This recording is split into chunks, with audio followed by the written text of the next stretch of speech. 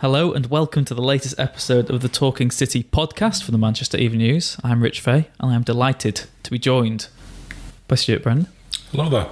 And by Liam Corliss. Hello. A rare appearance for you today, Liam, off the reserves bench and into the first team. I know. He's a Phil Foden at the desk. He is the young prospect. Phil Foden in glasses. As long as you've committed your long-term future to the podcast, Liam, that's all that matters to me. Oh, of course. I don't expect I'll be a regular on this one, but we'll see. The fans, if you're a big fan of Liam's dulcet tones, then please get in touch. Let us know. Always get in contact with the podcast. In fact, you can contact any of us on social media and get involved. Send your questions in. But the first question for today is going to be throwing us all the way back to Monday night. Can you remember that far back, Stu? City won 3-0 against Wolves. You were there. Yep, I'm glad you reminded me of the score because I'd have been struggling otherwise. You know what it's like at my age. But yeah, it was a game we were talking about, it was kind of just another standard City win. They haven't had one of those for a while where they just turn up, win the game, don't really hit top gear. So perhaps get a little bit of rest during the game, which was a feature of what they did last season, and just win the game with a minimum of fuss. Really, the result wasn't really in doubt. They scored early after 10 minutes. Wolves had Willy Bolly sent off after 20 minutes, and you kind of thought at that moment, that's it, and everyone can just sort of cruise through the rest of the game, pick up the 3 points and move on. And they perhaps needed that at this stage. There was no fuss, there was no drama. It's always a concern when Liverpool have played first and they've opened up that 7-point gap. But there was just there didn't seem to be any pressure. There was no problem. They just got the game won, narrowed the gap again to 4 points and move on to the next time and see what Liverpool do. Yeah, and Liam, I guess it was only a week for Wolves after they knocked Liverpool out of the FA Cup, so it was maybe a potential banana skin for City playing Wolves at home, but maybe it is credit to their sort of champion, the fact they are Premier League champions, that they made it look so easy, because we've seen Wolves get some really good results away from home this season. Yeah, Wolves have done really well in the first season back in the Prem. I think they've only lost to Liverpool in the league out of the top six. They drew at United. Can't remember what the results were against Spurs, the other four. Chelsea, they beat Tottenham as well. Chelsea as well. Beat Chelsea 2-1. That was back in December, I think. It was, like you say, a potential banana skin, but City manoeuvred it really well. 3-0 win, which quite routine, like Stu says. It was kind of like one of the fixtures from last season when City just steamrolled teams and got an easy win.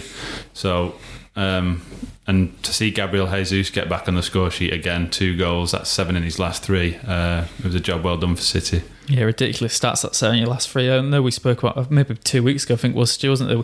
Almost a concern about Gabriel Jesus and how he fit into this side. I know we defended him saying he's only young, he's still in the Brazil national team and he's been hampered by injuries, but he is looking sharp again. It's not just the goals maybe, but his overall performance is encouraging for City fans. Yeah, the two things go hand in hand. I mean, I spoke to him after the Burton game. He was in the tunnel clinging onto the match ball and he had a huge grin on his face, and that was a very different Gabriel Jesus. You can tell it has been affecting him, his form. He didn't look that happy after Burton. Even though he scored, he knew that he'd missed three great chances, and in fact when I interviewed him, he talked about that, the fact that he missed those 3.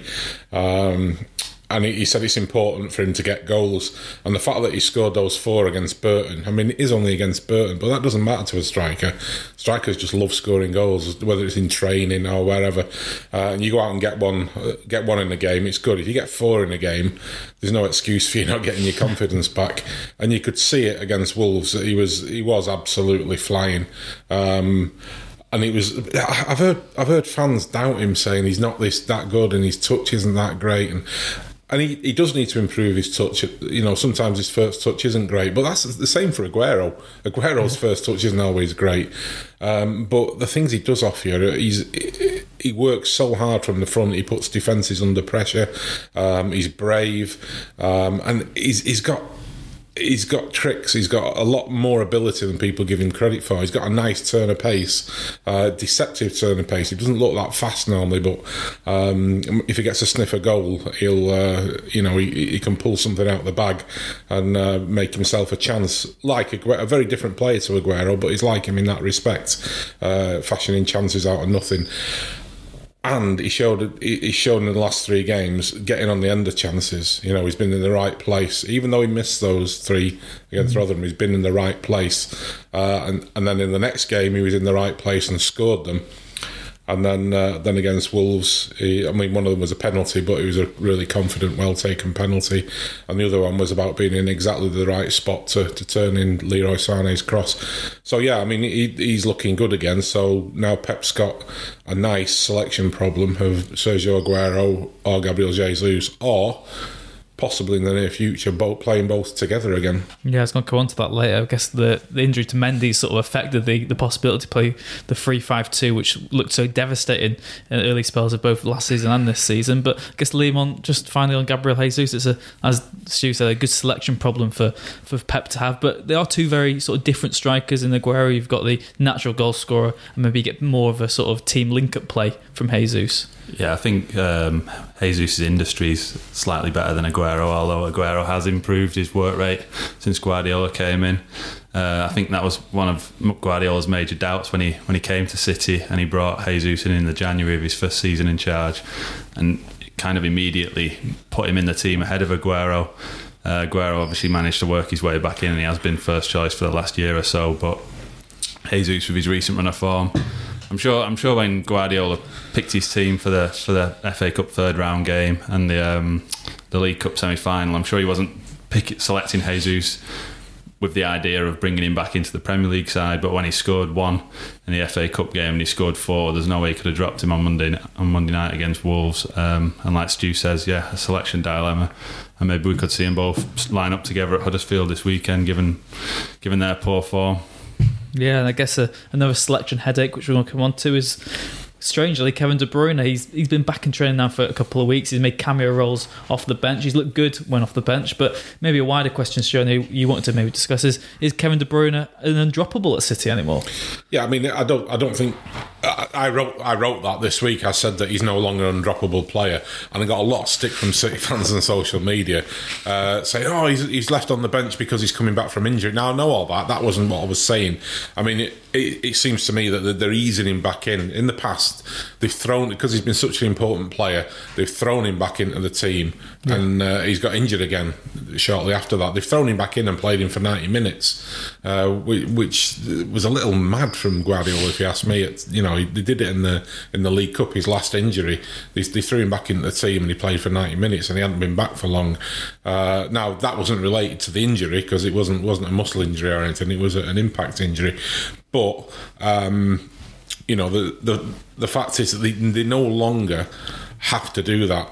Bernardo Silva has been so good this season. He was with Fernandinho, he's man of the match against Liverpool. So Pep can trust him. He can put him in those big games. He can trust him to do the business when Kevin De Bruyne isn't there. So I wrote that he was that De Bruyne is no longer undroppable.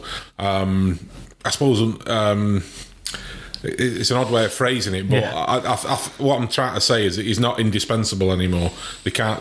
I don't think they could have done without him last season. They would have done well last season. I'm not sure they would have won the title last season without De Bruyne. He was that good.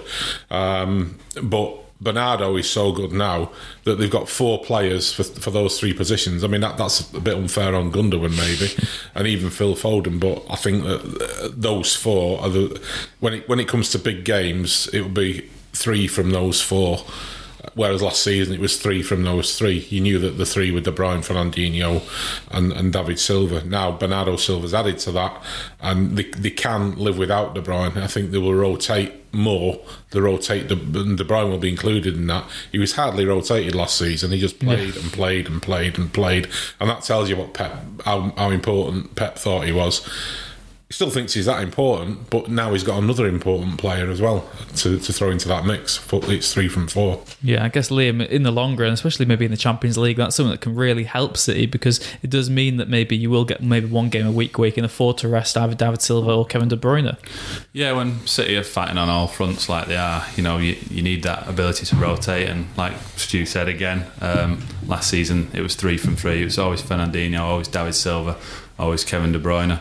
So going forward, when getting into the latter stage of the Champions League, the games are coming thick and fast. It's going to be 2 games a week most weeks if City go far in every competition.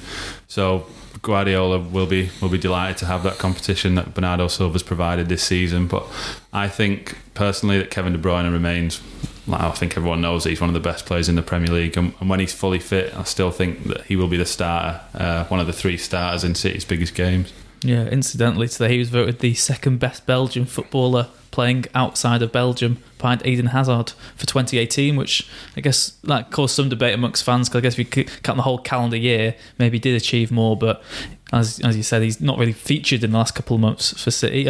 One person who has, though, Ederson. I know you wrote a good piece, Stu, about Pep Guardiola's reaction to the latest maybe Ederson incident.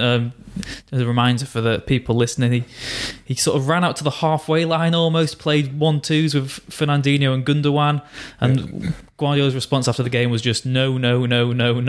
Yeah, it was classic Guardiola, because the TV cameras instantly panned on his face when Ederson was doing it, and he was standing there with a face like Mr. Freeze. He was completely icy, and he had his arms folded. His whole body language was saying, "I do not approve of this at all." The BBC caught him in that mood after the game and asked him about it, and he, as you say, he just said no several times, which pretty much laid it out. By the time he got to the press conference, he'd obviously thought it through, and he'd reverted to the old Pep Guardiola mantra, which is, I'll defend the players all the time in the press conference, but in the dressing room, I'm going to tell you the truth. In the press conference, he said, "Yeah, we all love Ederson. We love him the way he is," and so on. But you get the feeling that Ederson will have been told in no uncertain terms that he doesn't like that. He doesn't. Now, what that is, I don't know. The fans loved it. Yeah, we've seen some of it in the last few weeks, haven't we? Thinking back to other big games where he's done sort of little Cruyff turns in the 6-yard box and stuff. So it's not something that's new from Ederson at all, is it? But no, it's not. And you know for a fact that he's going to come unstuck sooner or later, because every player gets it wrong at some point. The best players in the world make a mistake at some point. He's going to try something and it's going to go wrong, and everyone will criticise him for it, including Pep probably. But you just get the feeling with Pep that it's almost an OCD thing with him. I'm not saying he is OCD, but he's produced this thing of great beauty, this football team that plays in that way. They have the roles, they all know what they've got to do, and they all know the limits, where they're supposed to be playing and what they're supposed to do in a certain situation. That does not include your goalkeeper running out, chesting the ball past one player, then winning a tackle with another player, and then playing 2-1-2s with the midfielders. That is not in part of Pep's plan, The fans love it, and it is great. It's absolutely, it really lifts the mood. But for Guardiola, it's a bit like, somebody on Bake Off creating this beautiful cake, and then somebody adding something to it on the top. It's like, what are you doing? What are you doing to my beautiful creation? Just leave it alone. And it's good fun. It's good. I mean, they were like naughty schoolboys, the players. Just cocking a snook at the manager a little bit and getting into trouble, but having to put a book down the back of the trousers before they got the caning. But it was, it was.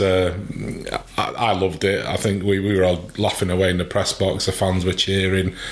Pep was perhaps. I'm not sure Wolves will have enjoyed it too much, because it could be seen as disrespect. It wasn't. That wasn't the intention. That was just Ederson being Ederson and the players indulging him. But it could be seen as disrespect. Nobody said that, and Wolves didn't say anything about it after the game. So no offence taken on their part, I don't think. But it was interesting to say. Yeah, I guess, Liam, maybe from a City fan's point of view, you do worry that could happen in a Champions League semi-final, something the time when he actually does come unstuck. But I guess this exuberance is what makes Ederson. Do you think it is something that Guardiola should try and eke out of him, or do you think you should just let him do what he wants to do? I don't think it's something that he would be able to take out of his game. I mean, it's clearly part of his makeup as a player. And he did it at a stage when City were winning the game comfortably. I don't think, say if it was a Manchester derby or if it was a Champions League semi-final, that's kind of in the balance. I don't think he would come out that far and maybe be so casual with the ball. To be honest, Ederson's been fantastic since he came in. It was 18 months ago that they signed him, and I don't think Guardiola can have too many complaints. I mean, obviously he's frustrated that he's done that the other night, but like I say, I don't think you're gonna take that away from him. Yeah, and another player who could be signing. Stu, this is one for you. Let's get the pronunciation right on this. There's stories in the last few days saying that Ante Palaversa, I think is Palaversa, shall we say? Well, the Croatian isn't great. No, Palaversa. Ante Palaversa. That's what we're calling. If there's any Croats listening, please do correct us on this. Absolutely. But let us know. But yeah, there was sources saying that a £7 million deal had been struck for the Hajduk split midfielder, but you revealed today that there has not been any terms agreed yet. No, I don't think a deal has been struck. From what I'm hearing, it's close, but it's not actually been done as yet. Again, I'll probably be getting stick on social media as we speak because the source who came up with the story and said the deal had been done is one that's sort of widely renowned for supposedly getting stories right. But the fact is that I was saying this about the Jorginho deal last summer when everyone said the Jorginho deal was done. It was all, it had been signed off and everything. I was urging caution and saying it hasn't been done, it hasn't been signed. Until it's done, it's not done. And I got absolute pelters on social media. That's how would like you know? I know, yeah, I love it. I was getting a lot of stick. How would you know? Everyone else. I said, well, I don't care what everyone else is saying. I'm telling you what I know. And as it turned out, Jorginho didn't sign. And I could have gone back on social media and said, I told you so. But you're not that sort of person. That kind of person. No, so I'm doing it now instead. Yeah, so I mean, don't get me wrong. From what I hear, the deal could be done in the next day or two, the next week or so, but it hasn't been done yet. And I don't think it's one to get too excited about. He's not one for the first team, is he? No, he's not a first teamer. It's £7 million. That made my ears prick up at first because you think £7 million is not a drop in the ocean. It's a fair bit of money. And the lad is the Croatian under-19 captain. He's been playing in the first team at Hajduk Split. He's been impressing everybody. People have likened him to Tony Kroos, which, he doesn't come a higher commendation than that. But if he does sign, which it looks like he will do, he's likely to stay at Hajduk Split until the end of the season. He may even stay there for another season. They may just let him stay at Hajduk Split. I suppose it'd count as a loan. But I don't think that decision has been taken as yet. Obviously, they can't tell the decision because it's not actually signed, but he'll probably stay at Hajduk Split till the end of the season. And in the meantime, they will decide whether he stays with City in the summer or whether he goes to one of their sister clubs or to Split or wherever. I don't think that decision's been taken. But one thing's for sure, he's not going to be a first teamer unless, of course, he turns up for pre-season training this summer and looks like absolute dynamite. And it does look like Tony Kroos. But yeah. What we should say. If you've got Tony Kroos, he will be there. But it's interesting that he's in the same position as Fernandinho, who's 33 now, and it's one thing they do need more than anything else in that team is another defensive midfielder, and he is one. So perhaps that accounts why they're spending £8 million on an 18-year-old or £7 million on an 18-year-old who's not going to be in the first team just yet. Yeah, but as we said, as we record this on Thursday afternoon, there is no deal in place. But Liam, we come to you for the next bit of maybe transfer news for City. I can see you got your phone there in your hand just to make sure you get your facts right. Ko Itakura, the Japanese player from... Absolutely. I think that was good pronunciation. I'm trying... Kawashima Real, was he from or something off the top of my head? You're wrong there, mate. Kawasaki Frontale, yeah. I thought that was a motorbike. My J-League knowledge is not what it used to be. But he's signed for City and been loaned out to Groningen, has he? Yeah, he's gone to Dutch club Groningen. Oh, this is not... pronunciations all over the place. I mean, I'd call it Groningen, but I think it is Groningen. Groningen. I reckon Stu's right there. Yeah, he's gone there for 18 months. Again, I don't think this is a signing that City fans have got too much to get excited about. Do you think it's similar to maybe Philip Sandler when he joined from Pecks? I'm not sure, because I think Sandler's been given a chance this season, hasn't he? Yeah. He has played, whereas obviously Itakura has gone straight out on loan, and he's not mega young either. He's 21. He turns 22 this month, which is... You can tell you're getting old, Liam, when you say 21's not mega. But like for him to be sent out, and then when he comes back, he's going to be 23. Yeah. So I don't think it's a signing that will maybe develop into a player that features regularly for City's first team. He's a centre-back, naturally. He can play holding midfield, but did a bit of research into his former club's results when he played in holding midfield, and they never won a game while he played there. So, and he was sent off in one of them. So I don't think there's too much to get excited about. We shall see. Yeah, it's maybe more of a City Football Group signing. Than that's exactly what I was going to say. These days, because of the City Football Group, there are a lot of these players who Manchester City sign who will probably never get anywhere, and they probably won't even come to Manchester. Yeah. But City sign them, and then if they do progress well, if they're out on loan or they're at one of the sister clubs and they do progress well, they've got the chance of coming to City. I mean, Jack Harrison, we've seen, did well at New York. He's at Leeds on loan now, but he was sort of brought back because he was doing well. So there is always a chance. If you impress, you've got a chance of being given a chance at Manchester City. But the City Football Group, the way it is, there are a lot of players being brought in, like Aaron Moy is a classic example, where you can progress them and then make a decision. The decision in this case being to sell him to Huddersfield, where he looked great on loan. It was clear he wasn't quite good enough for City, but he was good enough for a club like Huddersfield, and they make £8 million on the signing. So it makes financial sense, it makes football sense.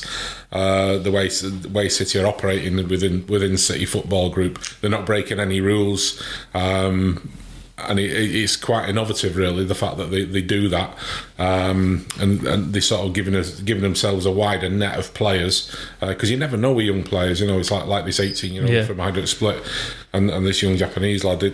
You never know how they're going to progress. 2 years from now, they could be back playing semi-professional football, or they could be world beaters. So you're sort of giving yourself a chance with these players. Yeah, I guess final little point on that is congratulations to Douglas Luiz and Alex Garcia, who helped Girona to the Copa del Rey quarter-finals for the first time ever last night. They both played against Atletico Madrid, knocked them out, which I guess is good progress, especially because Pep did want Douglas Luiz at the club this season, but didn't get the work permit. But it's good to see that he's playing well abroad. Yeah, that's what it's all about. These lads are getting good playing experience in one of Europe's top leagues. They're coming up against Messi and Real Madrid players almost on a weekly basis. It's a great grounding for them, and to see them start nailing down a first team place, and both can play in that kind of position that they're looking at. So you never know. I mean, there's a little bit of out of sight, out of mind. Alex Garcia came in for City and played a game in the Carabao Cup, and he looked all right. He scored a goal down at Swansea, wasn't it, when they won in the League Cup? And the same with Douglas Luiz. He looked all right on the tour. He wasn't tearing up any trees, but you could see that there was something there with him. You could see why. I think Tite was raving about him a couple of years ago as a future Brazil player, and now you see them. They're playing for Girona, getting a good result at Atletico Madrid. You're just looking for them to progress, and then maybe come back to City and show Pep how they've matured and get a chance for the first team. But it's so hard. It's so hard getting in that first team at City, as we know. You've got to be absolutely top class. And if you fall just one notch below that, you're not going to make it. Yeah, of course, and it's going to be difficult to see who's in the first team this weekend. With City travel to, we'll get pronunciation on this one right, Huddersfield Town, away from home. No, it's Huddersfield. Huddersfield Town, away in the Premier League. It's a tricky... Huddersfield, as Jason Cundy calls them. Well, that's a good thing to know. I'll put that on my scrapbook. But yeah, it was a tricky test last season, Huddersfield away for City. It took that deflected effort from Sterling late on to rescue the win. It was during that immense winning run as well for City. It looked like it was in jeopardy when they went behind for an own goal in the first half. But even though Huddersfield have departed of David Wagner this week, it's going to be a tricky test, and it can't just be a pushover, even though City are maybe superior on paper. Well, any game in the Premier League, as we know, as the cliche goes, is any game in the Premier League is a difficult one, and especially an away game. I don't think Huddersfield are quite the force they were last season. Not saying they were a major force, but they got really good. Well, they beat United at home, and they got that draw of City as well on the final day, that was just admirable. I think it was 0-0, wasn't it? After the title was won. Yeah. Yeah, but Huddersfield, they're not the force they were last season. I think City will have an easier ride than it did last time round. But I don't know, it's difficult to predict. Yeah. With a managerial change, there could be a quick boost in performance from Huddersfield's players, but it's difficult to see Huddersfield getting anything from the game, I think.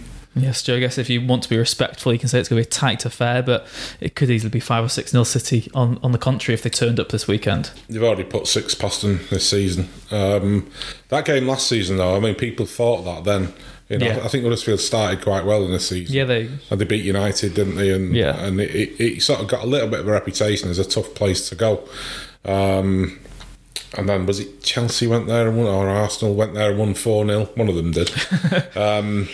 And when City went there, I went across for the game, and you're going up the M62 and there's snow on the hills, and you get out of the car and it's absolutely freezing wind biting straight through your coat and into your bones, and there's a hostile crowd there. They were up for it because they thought they had a chance of turning City over, and it did have a proper feel of we're up against it kind of thing here, and winning there 2-1 was a good result. I know it was a bit of a scrappy goal that bounced off Sterling's shin and looped over the keeper, but City could and probably should have had it wrapped up long before that. They should have had a penalty that wasn't given. They had lots of chances. Huddersfield sort of managed to mug one in from a corner. So it was a bit of a messy kind of game. It wasn't City at the fluent best. And the weather forecast for this weekend is similar, I believe. Yeah. We're talking about the beast from the east too. And if it's like that, it will feel quite unwelcoming again, I think, going up. It's sort of nestled in among the hills, and that wind sort of howls in. It's got open ends to the stadium, so you really feel it. But we'll see. Like you say, you'd expect City to go there and win comfortably, but it doesn't always work out that way in the Premier League, does it? Do you have your thermals ready for the weekend, Stu, or are you just got to brave it? No thermals for me, just fat and hair. Good old-fashioned. That's what we need. In terms of team news, maybe Liam, we mentioned it before, De Bruyne has been sort of eased back still. He maybe isn't even in the strongest 11 at the moment, and you've got Gabriel Jesus in fantastic form up front. Would you expect both of them to feature? Or I think Gabriel Jesus will definitely start. You can't really drop a player that scored 7 in 3. I think De Bruyne might come off the bench again. Not sure if he's quite up to scratch or up to speed with his fitness yet. Especially, say if we're expecting that hostile environment that Stu's just described. But it'll be 4 from 3 in the midfield, like Stu said earlier on. Yeah, are you looking forward to it, this Stu? Or are we going to get the violins out? I always look forward to the games. It's better than coming in the office with you lot, that's for sure. No disrespect, obviously. It's okay, none taken. We'll edit that bit out anyway, so it's fine. But I think Aguero will come back for this one. I don't think they'll leave him out, because he's not really done anything wrong, Aguero. He scored that win against Liverpool, and then he had a rest against Rotherham. He had the flu against Burton. I think he might. You might have the flu next week as well, by the sounds of it, after this weekend. Well, yeah, that's possible. Yeah, so I think Aguero will step back in. I think it's Jesus had 3 games on the bounce. I think it's perhaps Aguero's turn, if you like. And De Bruyne, I think De Bruyne will start as well. It's just because he'll be champing at the bit. I know what he's like. He'll be absolutely desperate to play. He'll be nagging the manager. There was a bit of talk that maybe he'd been left on the bench against Wolves because he wasn't happy about being taken off against Burton. Now that's possible, but these things tend not to last very long with De Bruyne, and he gets angry for all the right reasons. I was going to say, it's encouraging to see that sort of anger and that hunger to play, even in these so-called lesser games. That's what's so encouraging about De Bruyne. I think it is that raw enthusiasm, as if he's playing in the Sunday League again. He's like, he just wants to be playing football. Yeah, that's been the problem in the past. He just wants to play all the time. He doesn't want to come off. When he got injured last time, he didn't want to come off. I'm not saying that's why Pep left him on, but he just wants to do everything. He wants to play for 90 minutes. He wants to take all the free kicks and corners. He wants to score all the goals, make all the assists. That's just what he is, and it's one of the things that makes him such a great player.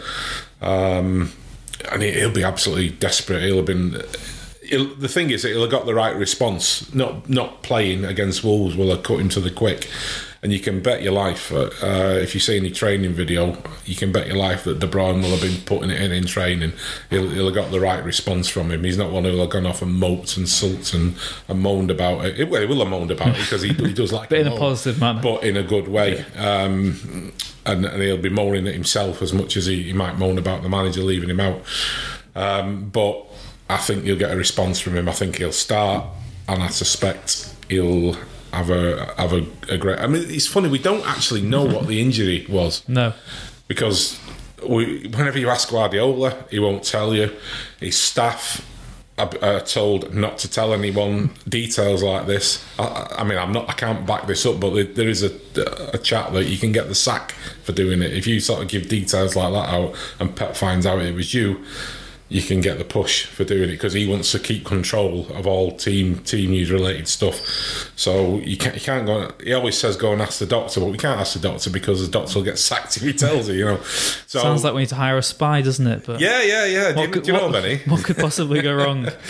Yeah. So we don't know what the injury was, but there was some talk that he's all right to come back, but he won't be 100% fit for another month or so. No. Which I've never heard of that. I've never heard of an injury which you can play, but not fully for a month. It's bizarre. You're either fit or you're not fit, surely. Absolutely. So we've been desperately waiting for him in the mix zone, and because for those of you who don't know, the mix zone is where we get to stand for hours on end waiting for players who most of the time don't want to speak to you.